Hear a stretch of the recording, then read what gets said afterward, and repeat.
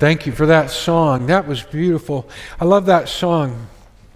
I see all of that as true when I look back in my life. It's hard to see it when we look forward, but we can definitely confess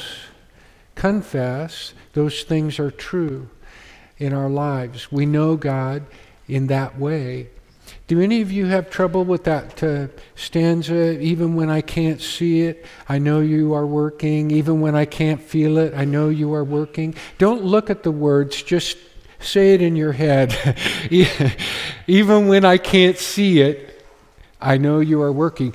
That is such a great introduction to the life of Joseph. Even when I can't see it, I know you are working. Even when I can't feel it, I know you are working.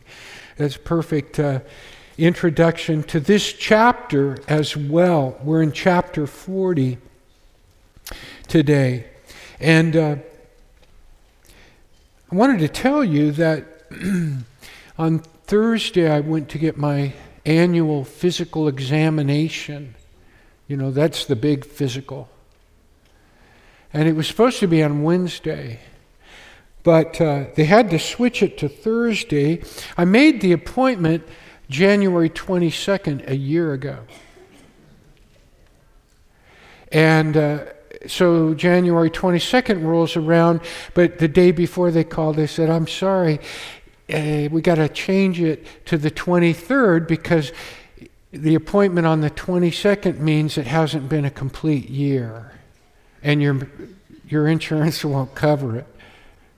So I don't know if that's just my company, but you might want to check that out. So I had to have it on Thursday, you see. And when I saw the doctor, I said, well, I'd like to get a flu shot, and I'd also like to get a Pneumovac shot, and then I'd also like to get a shingles shot. And the doctor says, do we got any of that flu stuff left? No flu stuff. Well, they did the Pneumovac, but they said, well, go to your pharmacist, and they'll take care of the shingles and the flu shot. So I had the Pneumovac. That's for pneumonia. You might have picked that up.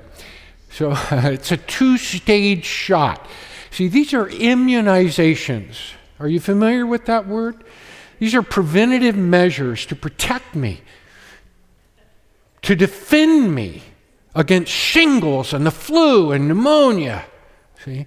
But anyway, I had one shot on Thursday, and then I had the others on Friday, and I heard that the shingles shot, Shelley had a shingles shot not long ago.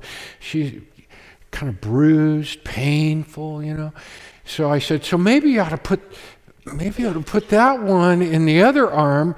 Anyway, I got 2 shots, the Pneumovac and the shingles in the left shoulder and the flu shot in the right. And I just want to make a point about that. Wait a second. I'm just kidding. But I'll tell you, if you can spread it out, you ought to do that.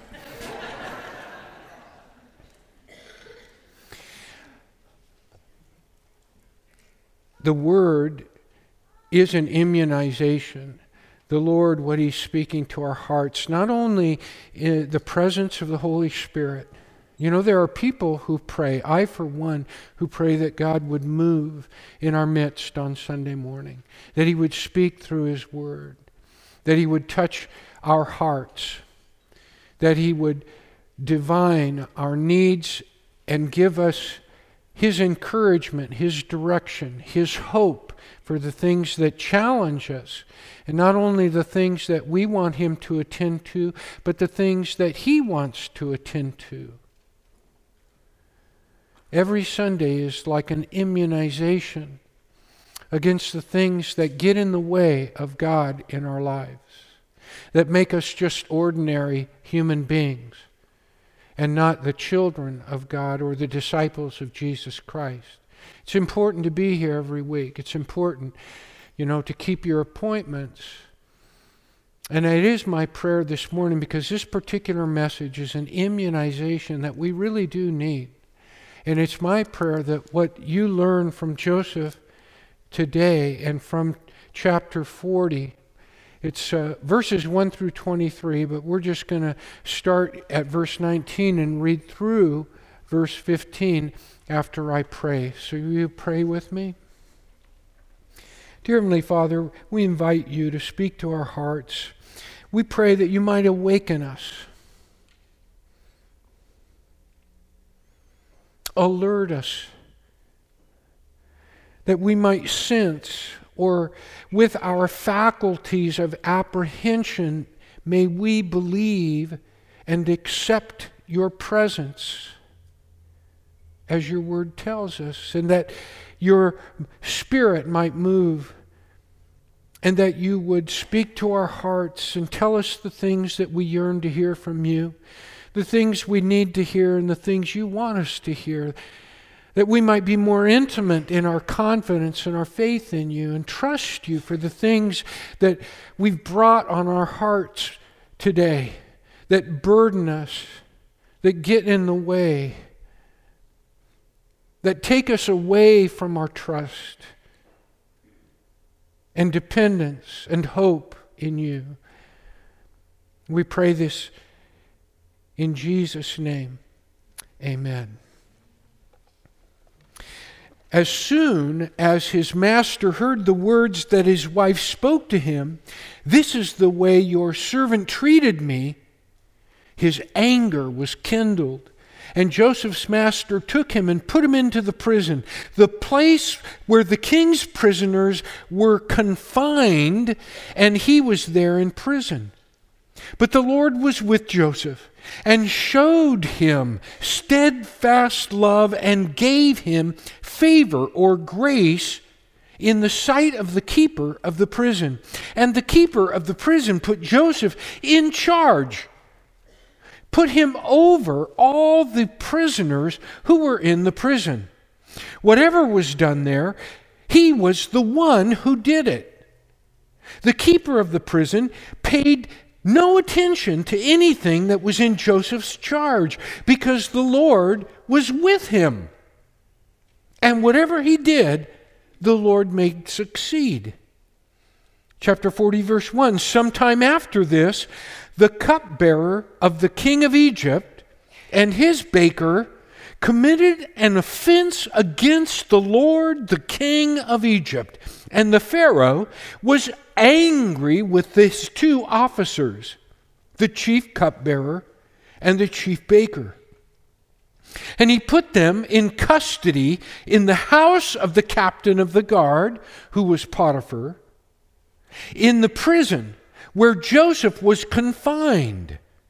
The captain of the guard appointed Joseph to be with them, and he attended or served them. They continued for some time in custody. And one night they both dreamed. The cupbearer and the baker of the king of Egypt, who were confined in the prison, each his own dream, and each dream with its own interpretation. When Joseph came to them in the morning, he saw that they were troubled. So he asked Pharaoh's officers, who were with him in custody in his master's house, "Why are your faces downcast today?" They said to him, "We have had dreams. There is no one to interpret them." And Joseph said to them, "Do not interpretations belong to God? Please tell them to me." So the chief cupbearer told his dream to Joseph and said to him, "In my dream there was a vine before me, and on the vine there were 3 branches. As soon as it budded, its blossoms shot forth, and the clusters ripened into grapes. Pharaoh's cup was in my hand, and I took the grapes and pressed them or squeezed them into Pharaoh's cup and placed the cup in Pharaoh's hand. Then Joseph said to him, this is its interpretation. The 3 branches are 3 days. In 3 days, Pharaoh will lift up your head and restore you to your office. And you shall place Pharaoh's cup in his hand as formerly, when you were his cupbearer. Only remember me when it is well with you. And please do me the kindness to mention me to Pharaoh. And so get me out of this house. For I was indeed stolen out of the land of the Hebrews. And here also I have done nothing that they should put me into the pit. When the chief baker saw that the interpretation was favorable, he said to Joseph, I also had a dream. We'll stop there. The chapter goes on to have the chief baker, tell Joseph his dream. The interpretation of the chief baker's dream is not a happy interpretation. Whereas the chief cupbearer to Pharaoh, or the king, is that he's going to be released and return. So it is with the chief baker. But whereas the cupbearer will be returned to Pharaoh's service, as he envisioned, the chief baker will not. He will be put to death. His head will be removed and put upon a stake. That's how he is lifted up. In verse 23, the very last verse of the chapter, we are told that the chief cupbearer was serving in the presence of Pharaoh, and he forgot Joseph. He did not remember him. What I want us to appreciate here, and I tried to impress it upon us in the way I read chapter 40, is that Joseph really wants out of prison. Sometimes we might get the impression that, he is elevated. He makes the best of his situation, right? He makes the best of it. We talked about that last week. But I don't want us to get the idea that prison is a cakewalk for Joseph. It's a very difficult service. These are not happy times for Joseph. In fact, when we get to verse 15, after he says, I want out of here, he goes on to say this. He says, and I'm going to put this in colloquial or contemporary language, and this is exactly what it would mean to us. He says, I was kidnapped. The Hebrew says, forcibly taken.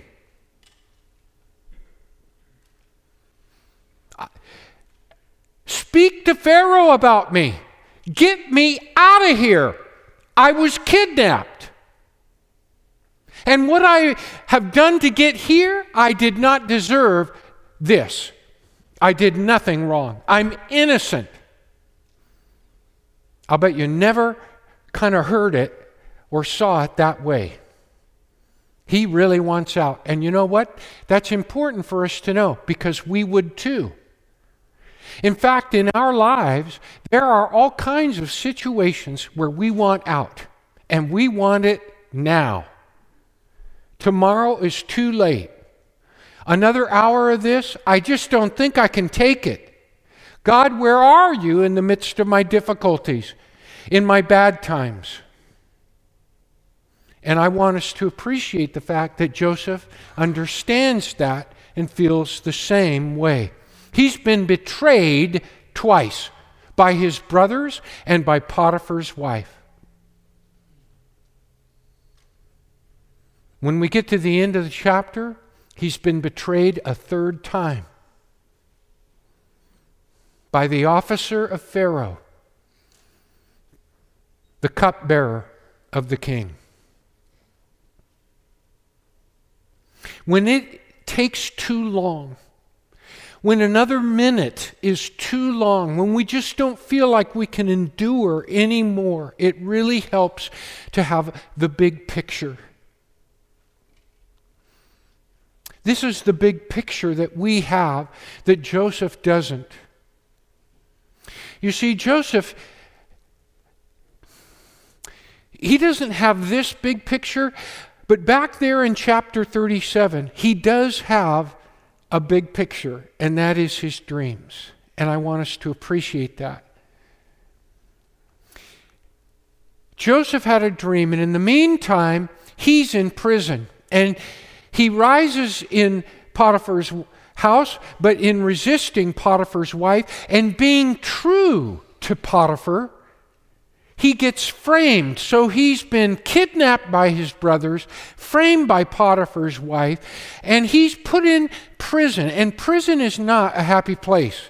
This is not a cushy situation for rich people that, petty crime kind of stuff. They're in shackles. That's the meaning of the word in verse 20 of chapter 39, where we started today.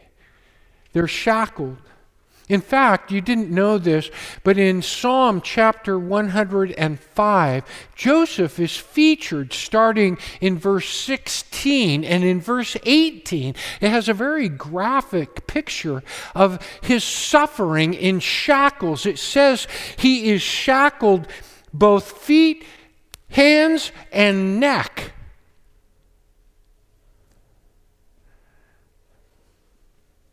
So even though he makes the best of it, it ain't a cakewalk. Sometime later, we read in these opening verses, then again, after they had been in custody for some time, each one of the two men had a dream. When 2 full years had passed, that's the way chapter 41 opens. And then we read the next words of the chapter. After 2 years, Pharaoh had a dream. We are told in chapter 41 that Joseph is 30 years of age. He had his dreams at age 17. It has been 13 years that he has been in the pit, on his way to Egypt, a slave to Potiphar, thrown back into the pit, risen to the top, is at the head of all of the prisoners, but still a prisoner. That's been his life since God gave him his dreams. But it helps to have dreams. You see, because Joseph has his dreams, and he knows that a day is going to come when his father, his brothers, are going to bow down. He doesn't fully understand that as far as we know, but he knows that that is going to happen. Or he is told or allowed to put his faith in that, to believe in that, even though nothing in his experience would say he's any closer to it. But the corollary, the comparable reality for you and me is Jesus Christ in our lives. That's our picture. It really is. When we're going through difficult times, we know, listen, maybe it's been a couple of years. I don't know when I read it, but it has stuck with me. And I think about it quite often because when I'm in pain, it helps me. 2-3 years ago, I read somewhere or heard someone say, if you know there will be an end to the pain, it will help you cope with it. Sometimes we don't think there's going to be an end to this. This is going to pass. I will get through this.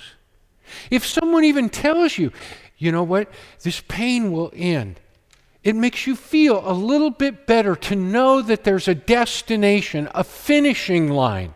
It helps you cope.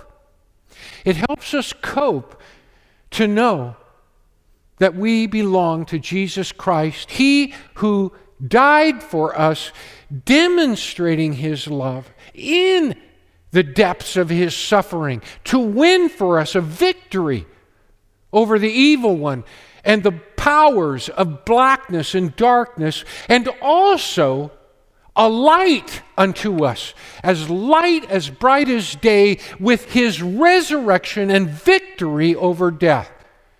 Now listen, if that ain't a hope, if that isn't something to say, you know what, your pain is great, but it isn't meaningless. There will be an end to it. There is a purpose for your life. You are not cast afloat on a raft in a sea where you are unknown, existing in a flood of meaninglessness. And that picture of Jesus makes everything better. It makes it possible to endure. It makes it possible to make the best of it. Just as Joseph did.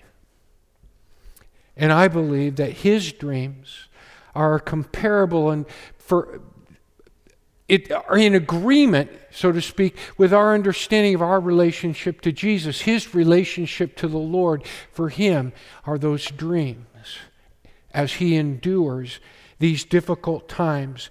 And we're going to see him really demonstrate faithfulness to God, because that's what I want us to appreciate. I want us to dare to be faithful a day at a time. I want us to dare to be faithful to the Lord through bad timing, through God timing, and through right timing. Bad timing is just when everything's going wrong. When is there a bad, whenever there's adversity, there's bad timing. But in the bad timing, there can be God timing, and that's what I want to talk to us about. God timing, when even though things are difficult, we're we're in fellowship, we're in communion with the Lord. And right timing. We have that big picture where we're triumphant in the Lord, even in bad timing, but we know there's a right timing, and that's a part of the plan of God. God has a right time for you, and it helps us deal with the difficulties if we have a confidence in the right timing of God. So I want to say to you this morning, hang on, don't give up. Take the hardships a day at a time. Take the joys a moment at a time, and let God do the rest. Because I believe, and I'm speaking from over 45 years of experience, the secret, you see what kinds of secrets I'm willing to betray to get these truths across to you and encourage you in your life. Coming back to my point, the secret to the Christian life is simple. Just don't give up. Never give up. Never give up. Never give up. Never quit. If you can do that, you will see God moving. You will see God doing things in your life that will strengthen your faith. Through bad timing, we see this in verses 14 and 15. We see Joseph's adversity through the eyes of Joseph. This is a first. If you're reading the Bible from left to right, if you're reading Genesis from Genesis 1:1 and you get to this point, this is the first time you're really able to see something through the very eyes of Joseph. How vivid, how real to him is the betrayal and the framing at the hands of his brothers and then at Potiphar's wife. Do you think he feels this? He does. And we see that through his eyes. That's a remarkable thing at that moment. This is still very real to him. He's not just sailing through things, He's not listening to he's not got earbuds in his ears, able to tune out the difficulties of his life. They're real to him, they're close to him, they're vivid, and they're on his mind. Boom. Don't forget me. Get me out of here. I don't deserve to be here. I've been kidnapped. I've been framed. I'm innocent. I want you to understand how real this is for Joseph. And yet, even in the midst of bad timing, he doesn't make it worse. And there's a real pro tip there for you. When you're in the midst of difficulties, don't add. Don't multiply. Don't compound your problems by doing stupid things or saying stupid things or making stupid decisions. It only makes it worse. Be like Joseph. Do the right things. Say the right things. Marriages, friendships, relationships at work. Everything could be better if we could hold our tongues and not say some of the dumb things that we say at the wrong time or the bad time. Make the best of it. Don't make it worse. Listen, bad times are challenging, right? Adversity is challenging. But achievements are what we do with challenges, what we do with adversity. And we have an opportunity to make something of it, not succumb to it. When I was a pastor in South San Francisco, I think of it a lot because I was 30 to 40. That's prime time, I think. Although I must amend that and say that in the Christian life, all time is prime time for me. I feel like I am in my prime today. But back then, I thought age 30 to 40, that's the best time of life. And I'm stuck in South San Francisco with this little group of people trying to shepherd them, trying to disciple them in a very difficult place. The economy was hard. It was very antithetical to the Christian life, the Christian faith. And I was a pastor. I was also a husband to Shelley, and I was a father to 2 young children, under 10. I was also a student in a PhD program. So my time was very, very busy, and I tried to use it quite well. But I often felt alone. That says nothing about Shelley's full support. Our marriage grew. We got closer, but there were challenges. But there were times, because of the gravity of the decisions that I had to make, sometimes in your life, the temperature goes up. The temperature goes up depending on the gravity of the decisions that you have to make, because you realize that you have a dynamic role in the lives of others, and the things that you say to them and the decisions that you make an impact on them. And that weights your soul. It makes it harder. It makes it a burden that you carry. And here's the point I want to make. When you really take life seriously like that and you realize that you count, what you say in your own sphere of influence makes a difference, whether it's in your family, even if it's with your parents, God wants to use you, or if it's with your kids, God wants to use you in ways that don't just have to do with advice, but how we live our lives, how we influence one another, how we shape each other through example, through spirit, through hope. And when you have that kind of sense of who you are, you depend on God. And it was when I was in South San Francisco that I often found time with God. Time alone. Time to talk. Time to think. Sometimes on my knees.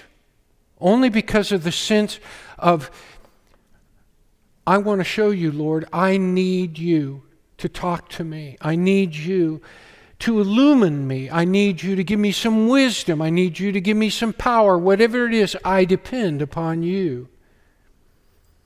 But I want to give you, if you will do that in your life from time to time, you will know God's strength and you'll know His wisdom and you will grow if you wait upon Him and you expect Him to help you. You'll see Him. But I want to give you a tip in the process. Break down each day. Each day.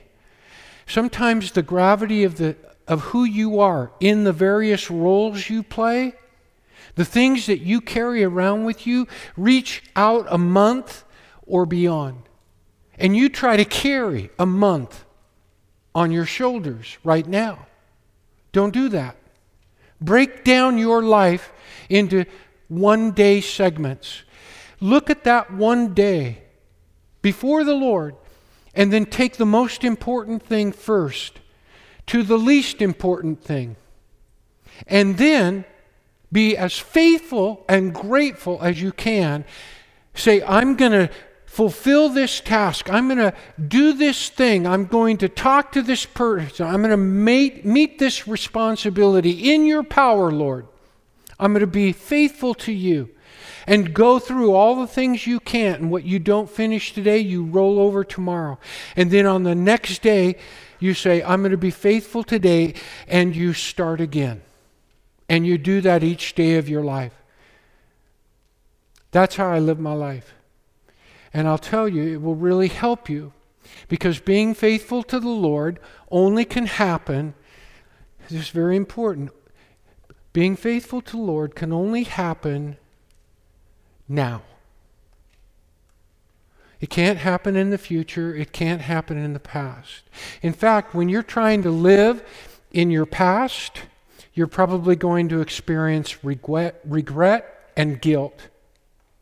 When you're trying to live in your future, you're going to experience anxiety and you'll find yourself worrying because you can't control the future. It's too big and you don't know what to do with it. The only time the Lord can be the Lord of your life is right now. Now. Now. Now. Now we know that He's Lord. He's Lord. That's true. That's factual to us. But that has to be true not just factually, it has to be true what we call existentially. I have to believe it. I have to do it. I have to make Him Lord. I have to exalt Him and enthrone Him in my life. And that can only take place in the present. In the present. In the present. In the present. In the midst of your day, when you lean on Him, trust Him, and when you're going through bad times, you have that beautiful picture of Jesus Christ. And you know, there are times that I actually visualize Jesus on the cross and in His resurrection power for me, because that expresses to me how meaningful is His love for me. And that creates hope and expectation. And it grounds me in the fact, and I know it will ground you in the fact, that God has your life in the palm of His hand. That He cares for you. And that's very, very important.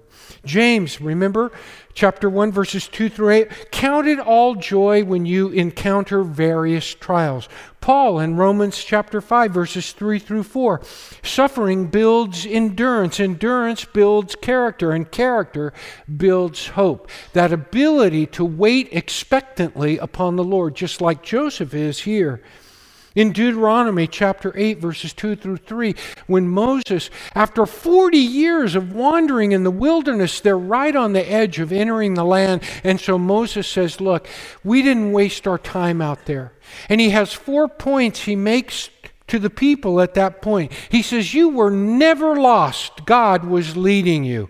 Secondly, he says, our years were not wasted. God was humbling us in the sense of creating a heart of dependence upon him, which flows right into his third point. He says, he never supplied or satisfied us with more, only did he supply us on a daily basis, that we might depend on him in a daily way. All in the purpose of making us a people for himself. When I was a kid, my grandmother and grandfather lived just north of Modesto, where I was born and raised, and 15 miles up 99 to the north is Ripon. I just think it would be great to live in Ripon. But that's where my grandparents lived. It was a very small town. It's grown quite a bit now, but it was under 1,000 people. And my grandfather owned the Reliable Garage, where he worked on cars on Main Street. And when I went there, I didn't have any friends, although over time, because my mom would drive us there every Saturday in the 1955 Chevy, and we would spend the day there while she would teach piano to all of the piano students that she had in Ripon. And then I would occupy myself, playing in the yard, riding my bike, going down to visit Grandpa. Sometimes I would find a friend. A lot of times I was bored. So Grandma had lots of games, Parcheesi, Cootie, She had puzzles, and I loved to put puzzles together. But all of Grandma's puzzles, and of course this is probably due to the Great Depression. Everything is blamed on the Great Depression. But all of her puzzles were in bags. We'd call them like Ziploc bags. You didn't have a picture to work from. So I would try to put these puzzles together, but frankly, it discouraged me. I didn't have anything to look at as I took all the pieces and started trying to fit them together. Think about that. Try to do that. Would you like to do that? I didn't like it, and I quit. I'd give up. Some of us try to do that in our Christian walk. We take our eyes off the Lord. We take our eyes off the picture. We have all these pieces we're trying to put together, and we become discouraged, and so we quit. We give up. We take our eyes off the picture. Joseph kept his eyes, I believe, on those dreams. And I want to prove it to us, and we'll see some of the things that he does because of his relationship with the Lord. Because he does God timing through these 13 years of difficulty. And as I had mentioned in San Francisco, I did God timing because it's in difficulties that God becomes more real to us if we don't turn away from him. If we turn toward him, if we humble ourselves, he becomes very real to us in our difficulties. In fact, in modern days, I don't think we do it in our church tradition. We're part of the free church movement. If you look back over the last 2,000 years of church history, we're in the free church movement, and we don't follow a church calendar, and we don't say, okay, we're going to observe Lent as we approach Easter, and we're going to fast in some way. But why do we fast at all? Or why would I encourage you to fast? Fasting is a way of creating, so to speak, an artificial hardship so that our focus and awareness of God's presence might be purified or made real to us.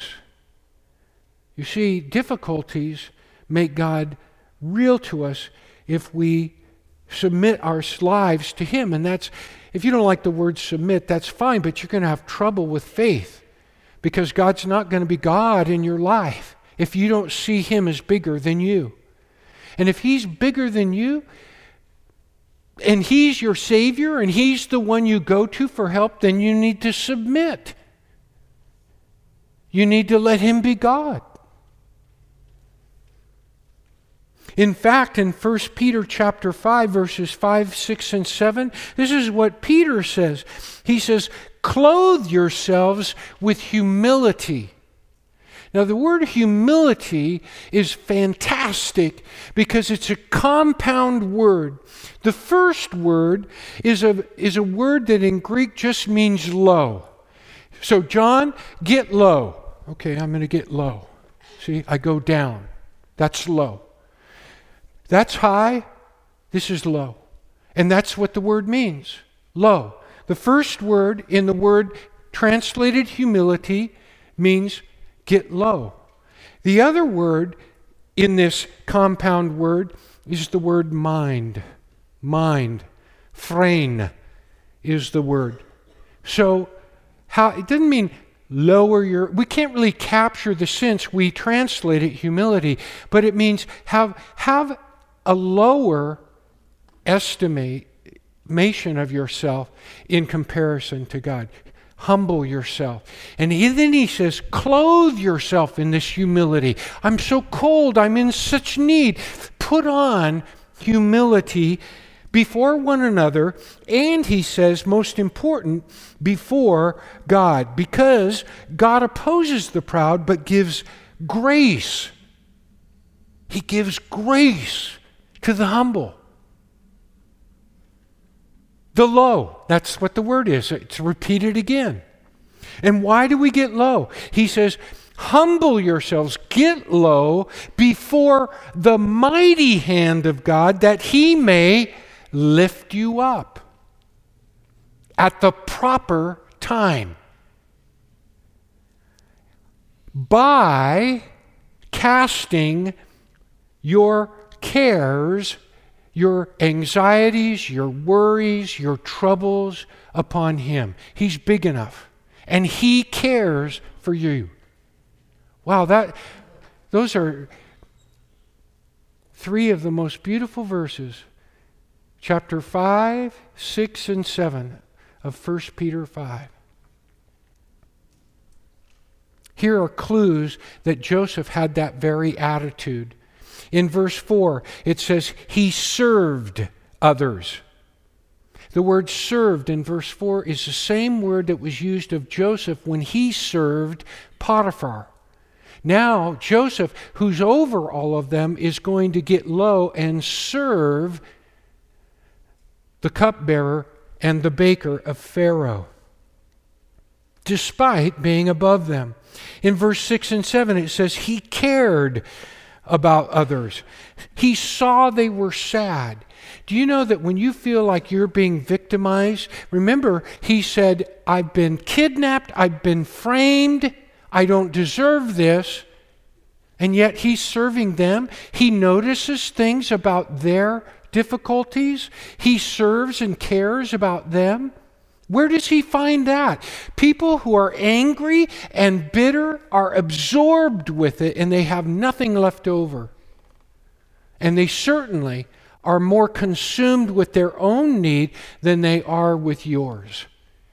This is remarkable. But it is a testimony to somebody who is in the middle of God timing.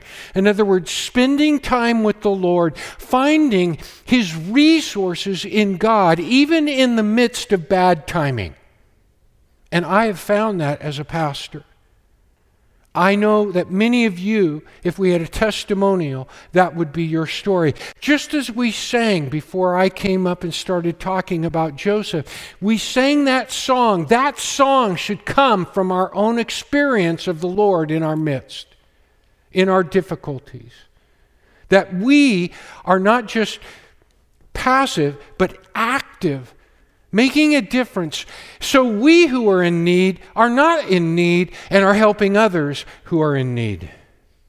And then he says in verse 8, please tell them to me. Tell me your dream. After professing that interpretations belong to God. He wouldn't have said that. In fact, in chapter 41:16, the next chapter, when he gets a chance to impress Pharaoh, he gets this one shot, and he immediately says, in reply to Pharaoh's query, he says, it's not me, but God will speak concerning you, Pharaoh. That comes immediately to mind. Not if he's self-absorbed, not if he's taken with himself, not if he's thinking about only himself. These are all true indicators of a very vibrant, real relationship with the Lord. His humility comes through even when he asks in verse 14 of chapter 40, he asks the cupbearer, he says, listen, remember me, when you get out of here in 3 days, bring me up to Pharaoh. Now, why would he say that and not ask the baker? Because the baker is going to be dead in 3 days. But notice that. We believe that. Joseph has to believe it too.